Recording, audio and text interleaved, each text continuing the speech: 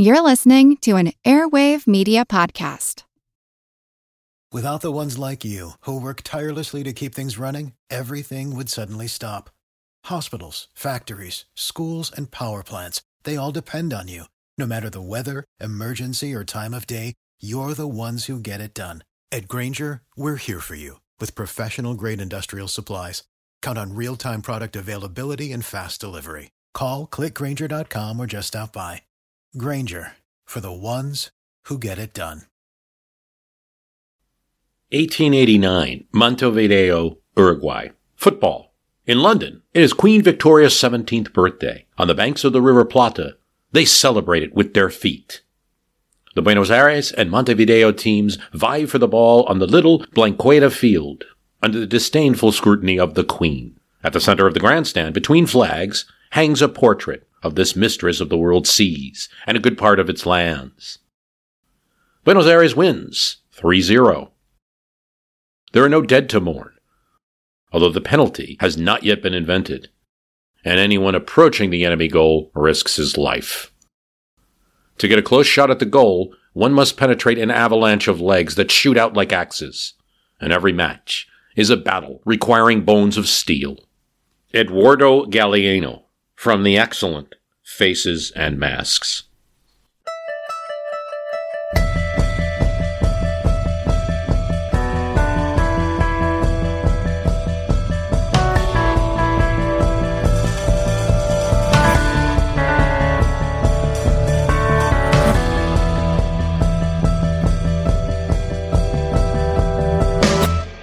The recent podcast that I did on Argentina and the 1978 World Cup was informed by the time of season it is. The World Cup only comes once every 4 years, and we're experiencing a great one as I record this in 78. It was the Netherlands and Argentina, as we discussed in the last cast, and it was being held, so the home team was winning. But unfortunately for the dictatorship in that country to show off a bit, and even to the point we now know, wasn't generally known at the time, even to the point of intimidating prisoners as to, hey, look, you are being forgotten. No one cares about you. Look at all these Argentinians cheering for the regime. They don't care that you're in prison, etc. You know, it wasn't my favorite podcast episode to record of all time. It was a very difficult subject, and I think I was even being kind of censored in how much I described the bad things. I just, briefly referenced people being intimidated or tortured, like things like that. Without getting into a lot of detail, you should amp up what you're thinking about when you're thinking about torture. This isn't like the waterboarding type thing. This is involving cattle prods and, in some cases, surgeries and things like this, and psychological intimidation. There were very bad people. There were connections with Nazis. That's something that I don't think gets enough discussion, and I tried to bring that up in the cast. There were several prisoners who noticed that either they were playing Hitler in the background if the person was Jewish, or there was a big swastika. Just anything to degrade and dehumanize the subjects of their torture and intimidation. One newspaper editor who we referenced, he was the editor of the La Prensa, it was a really big paper. When he was brought in, he was questioned as to if he was a Zionist or not. And he believes his life was only spared because they wanted the Argentine junta to put a Zionist on trial. So you're talking about a country that has neo-Nazis in its midst. And, I couldn't dwell on it in the regular cast. There's just a limited amount of time and scope. But we referenced the black bands that were on the World Cup goal. And I didn't get the chance to finish the story. As you could probably surmise, the black bands that were on each goalpost in the 1978 Argentina final were there as a remembrance to the victims. And then you're probably going to say, but this is a repressive country. How did they allow that to happen? Well, the groundskeeper, and this is someone who wasn't talking about it at the time or anywhere near at the time. 30 years later, he's interviewed. and come to find that the groundskeeper, they had many friends who had been disappeared. People knew generally in Buenos Aires what was going on. And they looked for a way. They have this big TV event. What can they do as the grounds crew? They thought about writing something in the grass. But they said, they're just going to take us and we're going to be on a plane over the Atlantic if we do that. So they put the black stripes, or they look like armbands, on either end of the goalposts. And one of the things about the story is that as much as the dictators wanted to use football to their advantage politically, to win over the populace, to make the regime seem popular, they didn't really know anything about soccer whatsoever. These were military generals who spend their time with that. Videla, as far as they knew, never watched a game. In fact, the World Cup, when he's smiling there after the victory, most people say that's the only time they ever saw him smile. They know nothing about soccer. So what the groundskeepers were able to convince the military attaché that was in charge of running this whole World Cup was that putting the black on either side of the goal was traditional. Whereas these new modern goals that are all white on either side of the poles, that's the new tradition. But the old tradition, the old way to do it, the proper way, is to put black on either side, just like the soccer ball. And they were able to convince the dictators that this was the right way to go, and never mentioned a word that it was in remembrance of anything. And it worked. And all of the World Cup games featured these type of armbands. Well, the dictatorship went for anything traditional. What I like about the story, and the disappeared were remembered. They were remembered. And they were remembered by a lot of journalists and by the mothers of the disappeared in the playa. And as bad as things were and had been already, they would get better. We talked about the junta. We talked about its past, and the junta's going to be gone by 1983. So in years, it's relatively short compared to other Latin American dictatorships. The Chilean dictatorship lasts longer. So it's 75 to 1983. But in those 8 years, there was an awful lot of death and torture. So it's, but by 83, we're seeing it go away. There are actually 3 different juntas. That's why very often, in Chile, you refer to Pinochet. In Argentina, Videla is the main one, the first one, and the most gruesome, the most vicious of the dictators. But there are actually 3, because even though we're talking about inter-junta politics, strangely, there's 3 different juntas. And I think it's not that strange. Basically, you're talking about a country with rampant inflation, a bad economy, and even a junta at some point is responsible. And so there's coups within the coup. And there's 3 different dictators that end up ruling. One of them even tries to be a little bit reform-minded. Initially, they're going to start doing these really aggressive, like Milton Friedman type private sector things with the pension and the healthcare and things like that. This is what was implemented in Chile. And after bad experiences with it, people aren't happy. Obviously, they can't protest because they know what will happen to them, but they're still not happy. And there are complaints. And, there's a coup within the coup. And then there's a third coup when that reforming dictator of sorts gets a little bit too haughty. And then the last one, Galtieri, I'm probably pronouncing that wrong, is the final dictator of Argentina who gets the country into the Falkland Islands War. After the perceived as a loss there, they didn't get the islands back.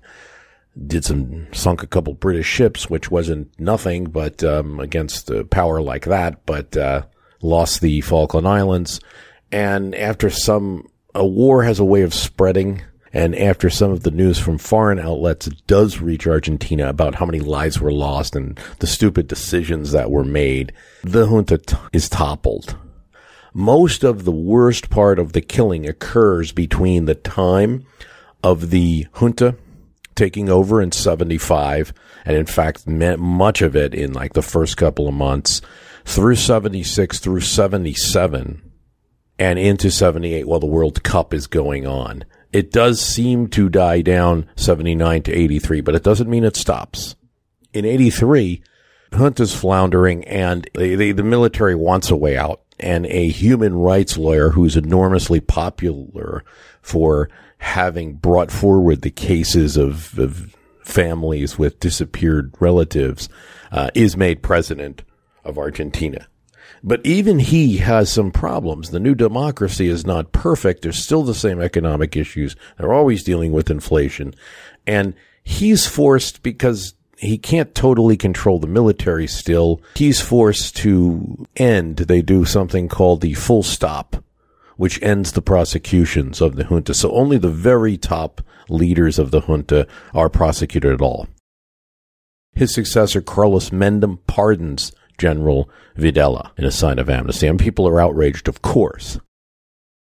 In recent times, when documents that demonstrate through the Chilean connection, all right, the U.S. is forced to release documents about the involvement with the CIA in Chile, and when some of these start coming out and reaching Argentina, you can see that the U.S.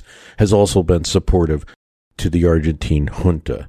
And this is going to cause outrage in the country, and it's that CIA connection that leads the president to overrule, and then the Supreme Court finds the pardons unconstitutional, and the Congress votes to allow prosecutions now of the general. So I bring that up because even as I was visiting the Plaza de Mayo in 2010, years after this dictatorship, not everyone had even begun their prosecutions. So the dictator Videla dies in 2016, and he was serving a sentence at that time.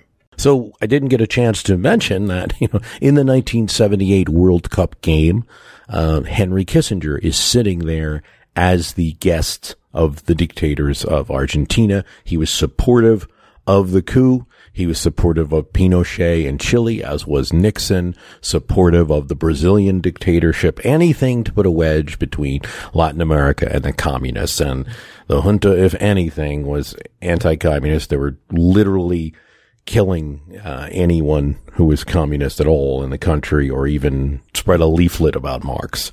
Certainly with Pinochet, there was CIA involvement at minimum in alienating, using U.S. support, U.S. money, anyone who supported the Allende government before Pinochet, and making it easy for the government to be toppled. We still don't know the full extent of everything. With the junta, it looks like they came to power originally, but there's obviously training, machinery, money that they receive from the United States.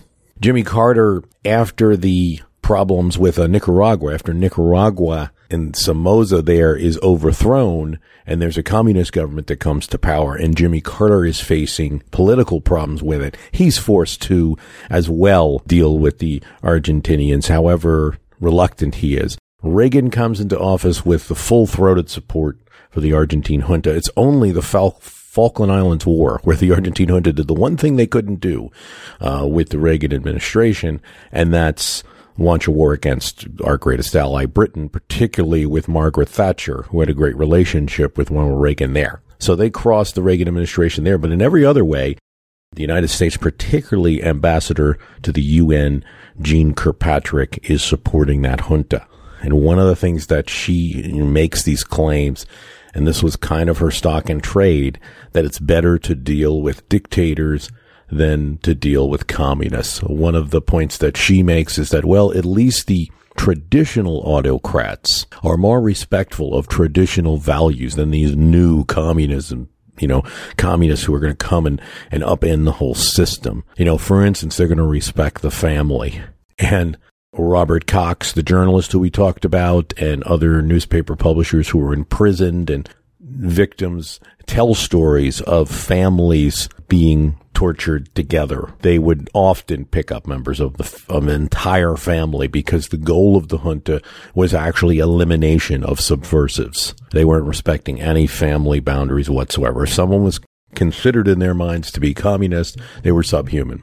Obviously, there's some shame with the United States in the story. I think just in the scope of talking about a soccer event and the junta and the disappeared and explaining it and things like that, we can't get into everything. But there certainly was a shameful record involving the United States. However, it's also not over in other ways. The most recent government, since Christina Kirchner and her husband Nestor Kirchner kind of shared the presidency, she ran right after him. He died in 2010, and she just continued as president and was reelected.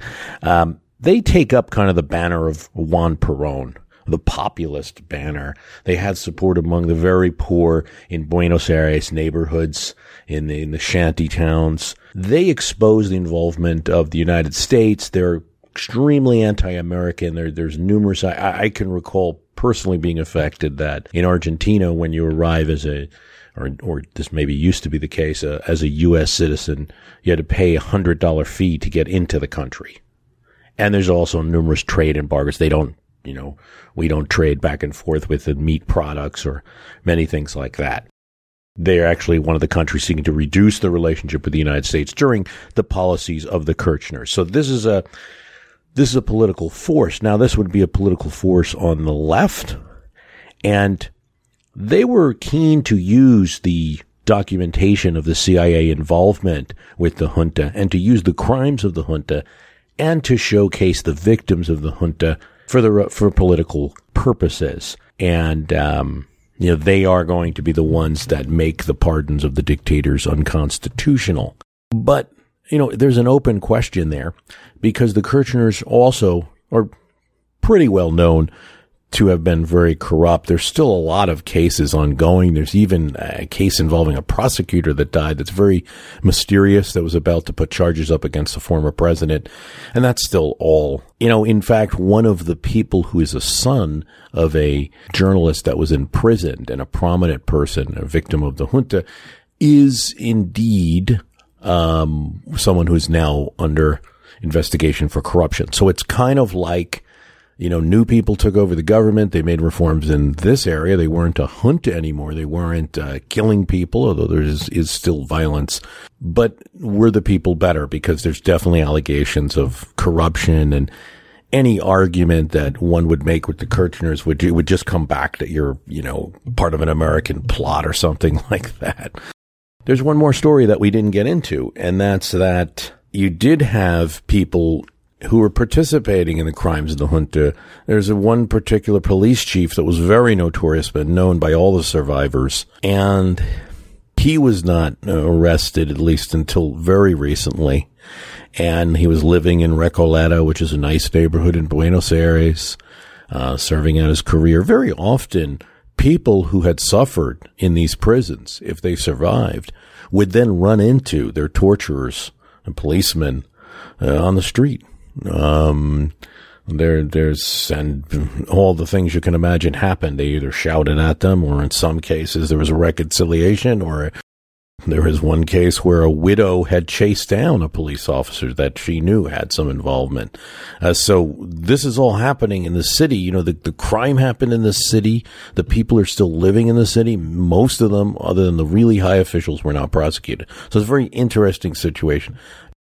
This is all to give you some of the fabric of all the stuff that couldn't make it into the podcast. But there is one interesting story that in 2007, a witness who had been in one of these prisons at the Naval Mechanics School and had been in the concentration camp and tortured was testifying against this police chief, and he was disappeared, not in 1978, but in 2007.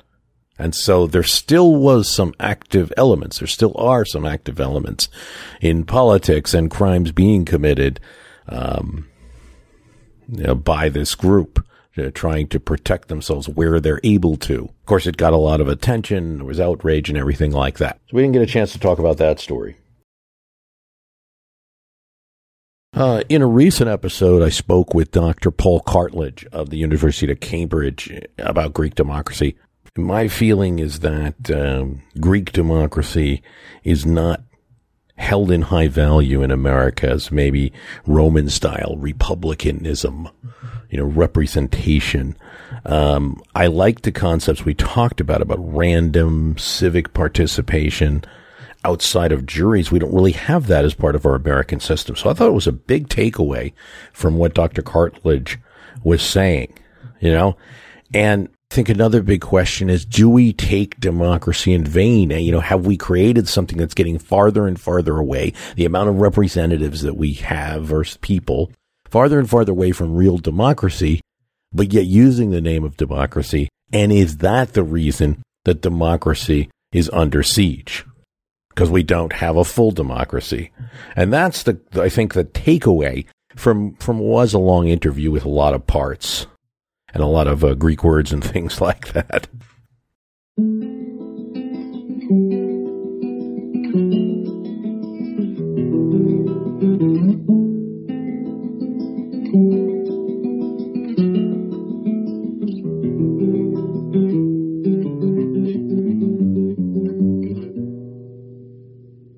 Since I last produced this podcast episode about soccer and repression in Argentina, a few more layers of the story have become clearer, partially because I've researched them more since 2018 when the last cast occurred. Aprieto firme mi mano y hundo el arao en la tierra. Hace años que llevo en ella. Some events are still happening now. This is not something that just ended in the 70s. In the country of Argentina, it's a very live movement. Without the ones like you, who work tirelessly to keep things running, everything would suddenly stop. Hospitals, factories, schools, and power plants, they all depend on you.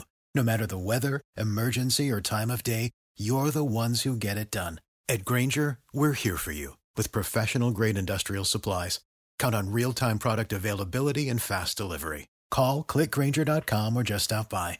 Grainger, for the ones who get it done.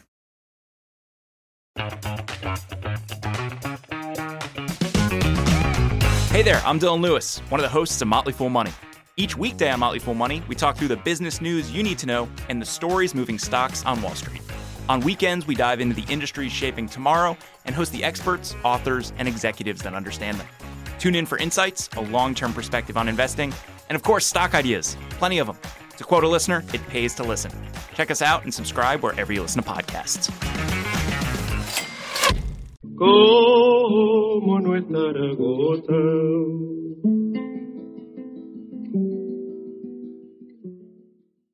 We spoke about the connection between Nazism and anti-Semitism and the Argentine junta.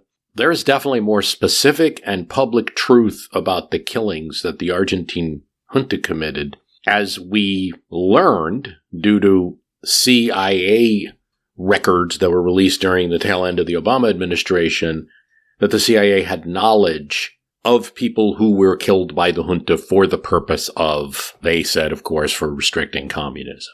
There's a lot going on. I mean, the son of the dictators on Facebook making statements that are very defending his father, Videla, the general, saying that people are just over-obsessing for political reasons with the disappearances and the things that had happened. And so it's a very live debate. You have in Brazil, President Bolsonaro called on the armed forces to commemorate Brazil's 1964 coup, which also installed a repressive military dictatorship. That one lasted for 21 years. And yes, there were disappearances and attacks. We're going to get into, there were also those in Chile. And in talking about Argentina 4 years ago, I talked about that country because I had some familiarity with it, but also because the World Cup soccer event was there during the dictatorship. But I will say there's also another reason. Latin America was in pretty bad shape democratically during this period that we're talking about. And the United States, as seen again and again, was not helpful in that respect, to say the least. But there is a case for Argentina being actually the worst. It's the latest junta. It occurs last in terms of the actual coup event. It's the later 70s. It seems like they gained knowledge from all of the others, and it is just demonstrably worse in terms of the sheer number of victims and what they were doing. But Brazil had a pretty bad one, and to just joke about it, or to say like, hey, we should celebrate the coup and what the military did, is pretty alarming. Peter Kornbluth at the National Security Archive, an analyst, said, the documents released by the CIA about the Argentine junta remind us of the ugly reality of military coups and the regimes that followed. Access to them is the strongest bulwark against the reactionary revisionism that is attempting to paint a pretty picture of the military regimes in the Southern Cone. I couldn't agree more. Obviously, anyone who has a podcast, who looks at history and does it the right way, knowing is better. Knowing tells us what not to do. There was a lot of pretty pictures painted, both at the time of the various juntas in Latin America and now as we look back. Those pictures turned out to be deadly. The stories that people were told turned out to be deadly. Pinochet in Chile presents himself as a kind of folk hero, as a figure from Chile's original revolution bringing order back. The junta presented themselves as just the military restoring the country from subversives, constantly talking about subversives. These subversives were everywhere.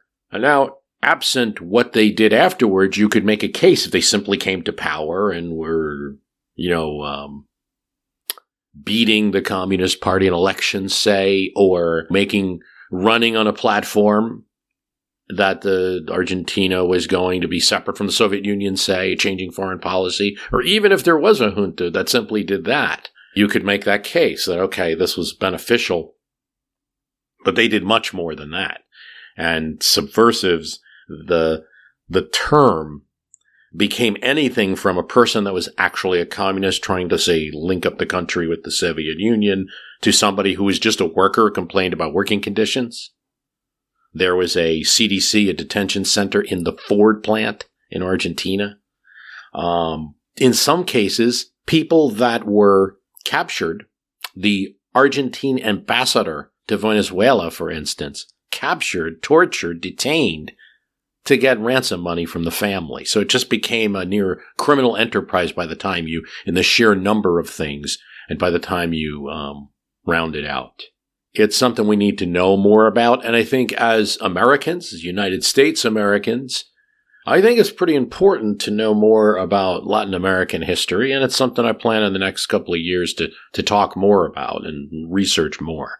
While an American did not perform torture as far as we know, military training, financial support went on while the brutal treatment of people as subhumans was known. And at least in one case, an American was flagged by the American government, or at least we think so. Why else would there need to be a memo in Spanish, an American file?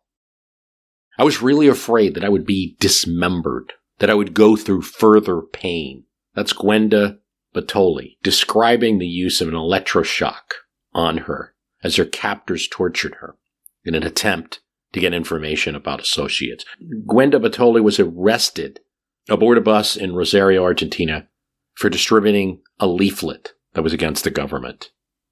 That was a criminal offense. She thought she'd get a slap on the wrist, a light sentence or something. She had no idea that she'd be tortured for 5 months. Slapped in the face, blindfolded, stripped of her clothing, and attacked with an electric prod to elicit confessions about other people who made the leaflets, who else were distributing them. And this happened all around, and this is how the junta gained a lot of its victims. This is what makes it important to understand. There's this surprise factor. No one knew what was coming. Yes, I'm sure if you were on the left of politics and the right wing, the military seizes power, it's probably not going to be a good time for you, particularly politically. No one anticipated that there would be this attempt at extermination of political opponents. Researching more, I find that the Dirty War, the initial war in the North that the military conducted in a small region, that served as a beginning experiment for what they planned to do later, doing some disappearances, doing some death flights across the Atlantic Ocean with insurgents there. They used all of those techniques that they learned on this small scale and applied it to the major cosmopolitan city and very European-like, big connections with Europe, an international city of Buenos Aires. Applied it to the city. I can just tell you in the scope of that country, which had some military. It wasn't like it was a perfect democracy. It had military coups before, but in the scope of what they did, it was no different than like a dictator taking over and starting in New York. And it was shocking and surprised. That's why most of the killings, we believe, this is the same with Pinochet in Chile, happened in the first year. Because after that, people are scared to death. There's still killings. There's still lots of things that happen. There are people that are disappeared right up to the point that the junta leaves. But most of it happens early on because people simply had no idea. And they also had so many detainees after the first year that there were some limits there.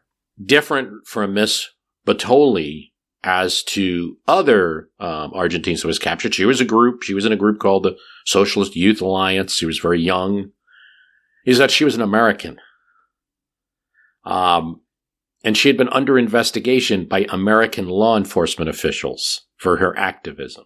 Her husband was Argentinian and lived in Argentina, and that's why she was there. The CIA files reveal that she had been under investigation, and there was a letter written in Spanish about her activities. There's no reason to write a letter in Spanish unless you're sharing that with Argentine officials. American victims were rare, but you look at other countries, there were Israelis that were victims of the junta, Swedes that were victims of the juntas. Italy has a large connection to Argentina. I mean, if you go to Buenos Aires, you almost have to consider that an Italian city. I mean, the people that live in the country know that. And there were a lot of victims for that reason. There's, in 1982, the Italian newspaper Corriere della Sera published a list of 297 Italians, aged 17 to 29, who disappeared while in Argentina. In fact, the Argentine government is sending DNA kits to foreign capitals to see if anybody can trace relatives, because people come from Argentina from all over the world. It's an immigrant country just like the United States. And so they're sending out DNA kits to see. They have some bones, they have human materials, but they cannot trace it to people still. Bones can speak, so says Argentina's consul general in Rome. Look, the subject I'm talking about, there's no way to sugarcoat it. This was bad. If anything, I'm just skimming over things. I mean, we talked about this in the episode in 2018. Azucena Villaflor, the first mother, the founder of the Mothers of the Disappeared, the Mothers of Plaza de Mayo, who stood outside the government building and confronted the junta directly and said, "We are mothers. We want to know the fate of your children." She was kidnapped and thrown into the Atlantic in December 1977. But her body washed up on a faraway beach. And it wasn't until 2003 the murder was certified, that they did DNA, they found where the police buried her, and she's been identified. 7,500 records were delivered to the Argentine government a few years back, in the last months of the Obama administration, declassified. And it just revealed the Cold War intelligence alliance known as Operation Condor, right? Ostensibly, the United States participating with Latin American countries to fight communism. But the awareness with the activities is there. So the CIA knows what's going on with the junta. Do they know exactly everything? The files aren't going to reveal that. The sheer number of cases and records make it clear that they had a pretty good idea, and anybody sensible knew what was going on. For instance, and there's many of these examples, the abduction and the assassination of Jesus Arias and Crescendo Hernandez, employees of the Cuban embassy in Buenos Aires. So they're Cubans in Buenos Aires. They vanish. August 9th, 1976. The AP receives an envelope that included the credentials of one of the men, along with a note that said they had deserted to enjoy the freedoms of the Western world. But they didn't, and American officials, according to the Condor documents, knew this. The Cubans were bundled into an ambulance as they were leaving work, sent to a notorious detention center, operating out of a car mechanic shop, and tortured for 48 hours. And they were dumped in the river. The Argentine ambassador to Venezuela we talked about, that's also in the Condor documents. So while we don't have Americans in there working with Videla or like that, the information is certainly there. The files show it. The choice was made. Choose fighting communism over fighting repression of a people. Did they know everything? I still can't say that based on the information I have. If you care about what happens to your money, you need to listen to SoFi Daily. Unlike other podcasts talking about finances, markets, and businesses, some spending more than 60 minutes to cover everything, SoFi cuts to the heart of the financial world in 5 minutes or less. In each episode, you'll hear about every financial piece of news you need to know, from previous market updates and future trends to things happening that day. It's a great way to track what's going on and how it could affect your money. So stay on top of your finances. Listen to SoFi Daily wherever you get your podcasts. That's SoFi Daily wherever you get your podcasts.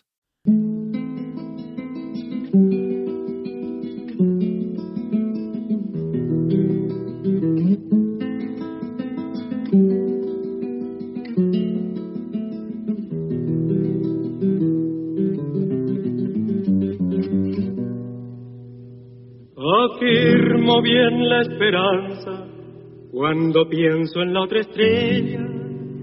Nunca es tarde, me dice ella. La paloma volará.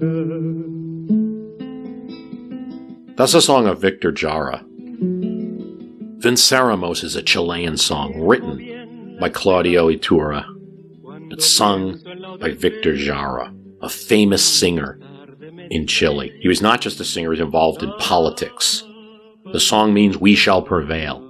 Allende, the former president of Chile who was assassinated, famously said, "There can be no revolution without song." This song was connected to the revolutionary movement. It's a song of revolution, of belief in many things, and it's considered by Pinochet the dictator that would take over Chile too.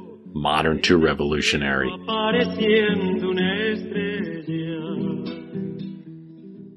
He antagonized conservatives. He released a comic song about a religious woman with a crush on a priest. See, the tie with all of these juntas is very strong fundamental Catholicism. That's not to say the Catholic Church supported the junta all the time. Churches were a refuge for many people hiding. But fundamentally, you're talking about conservative, old guard people who like the new. Jara was murdered. He was shot 40 times and left in a ditch. In this case, there was actually some justice. A Chilean army officer, Pedro Barrientos, who lived in the United States for more than 2 decades, sued by Jara's family under the Torture Victims Protection Act. I bring up these young people. The Chilean experience was as bad. I talked about Argentina in the last cast, but the Chilean experience was as bad. Maybe the numbers not as much. They targeted young people. You remember the times we're talking about. It's the 70s. You're coming off the Vietnam War. And if you figure the hippie movement in the United States and all of the protests, and if the government started digging all of that up, and a few years later going back to those records and going after those people. That's what happened in various countries in Latin America. They're not targeting just older politicians from the opposite party. They're targeting specifically young people and activists. And Jara was a young singer. CIA also had ties to the Chilean coup, to Pinochet being in power, and supporting that coup. There was a break-off of sorts after the assassination in Washington, D.C. of a political activist, Orlando Letelier, by an agent of the Chilean secret police in D.C. Americans didn't like that too much. Chile tried to publish the names of 119 Chilean leftist opponents. Publish it in Argentina, they publish it in Brazil, saying they'd been killed in internal disputes between the left wing. They had died in left-wing fighting, trying to cover their tracks. Indeed, when Pinochet eventually goes to trial, that information is going to be used against us because they could establish that people working for him planted those stories in the newspaper, ergo, they knew that they had disposed of those people. Because otherwise, in both Chile and Argentina, you have this problem that nobody talked about anything. These are horrible events. Why talk about this stuff? Well, I think you have a recent book from Jared Diamond out, and he talks about how he was studying various countries, and Chile is one that he mentioned. What did happen in Chile was the Latin American country with the longest history of democracy, century and a half, spiraling into a military dictatorship unforeseen by my Chilean friends. I moved to Chile in 1967, and my Chilean friends explained their country to the visiting American by saying, we are not like those other Latin American countries. We are democracy. We know how to govern ourselves. That was their expression. We know how to govern ourselves. My Chilean friends didn't foresee what was coming up in 6 years, but Chile was drifting into a breakdown of political compromise. Americans, what do you think about breakdown of political compromise? And in Chile, breakdown of political compromise led to a military coup in 1973 that Chileans expected the military government to stay in office just a couple of months and go back to democracy. But instead, the military government stayed in power for 17 years, smashed world records for sadism and torture. You know, it's pretty common in our politics, for an actor to take a position, and people in entertainment are very often involved in politics, and it's also just as common for the pushback on that. In Chile, it's taken to an extreme. Really, one of the country's top movie stars, Carmen Bueno, was reaching fame as a modern, you might say, Hollywood-looking Chilean film star. She studied film and drama at the School of Arts in the Catholic University of Santiago. She had already acquired some fame and was well known in the country. Her films would have been seen. On November 29th, 1974, while working on a documentary for the Peace Committee of the Chilean churches, Carmen and her camera person, Jorge, were forced into a car and abducted by agents of the infamous Dirección Nacional de Inteligencia. That's DINA. It's a Chilean agency. Pinochet starts it, and it's modeled after the Gestapo. Their families can't find out anything about them. Agents from DINA go to the parents' home and try to find information about Carmen from them. Try to create like a story. Oh, we're looking for her. But 2 former prisoners that had been released soon said that they saw Carmen there. Very bad physical condition, being carried by 2 men. Subject to beatings, torture with electric currents. For several weeks, she was taken on a daily basis to torture sessions and brutally raped. Indeed, as a survivor of the Chilean detention centers, Erika Hennings, who was detained for 17 days, recounted, they got a special kick out of trying to denigrate or destroy women. This is the 1970s. It's the beginning of any kind of movement for women's rights. They had special places that the Chilean army nicknamed the discos. They weren't discos. They were detention centers. Detainees were blindfolded, and music was blared nonstop so that they could drown out the sounds of torture. Beatriz Batasu still remembers it 50 years later. 7 days of torture, seeking to break the morale of female activists to send a message to others. Pinochet lasts a long time. This is the thing. The Argentine junta is done by the mid-'80s. Pinochet lasts till 1990. He's never truly prosecuted for it. He is eventually arrested when he goes to the UK and then to Spain. He's never fully convicted because he dies. How quickly it can happen. And also how it can be covered up, and the lengths that people will go to, and the dehumanizing of people. These are all things that are shared by all of the various Latin American juntas. And, of course, it's a warning sign for any kind of totalitarianism that might be set up. Beware. Beware of a person saying, I'm taking emergency control. Beware of a person that's saying, we have to do this because there's a group of people that they label as a name, and they're no longer humans. And don't worry, You normal people, we won't be going after you. And there's so much focus about the Nazis and Nazi Germany, but that happened in the 40s.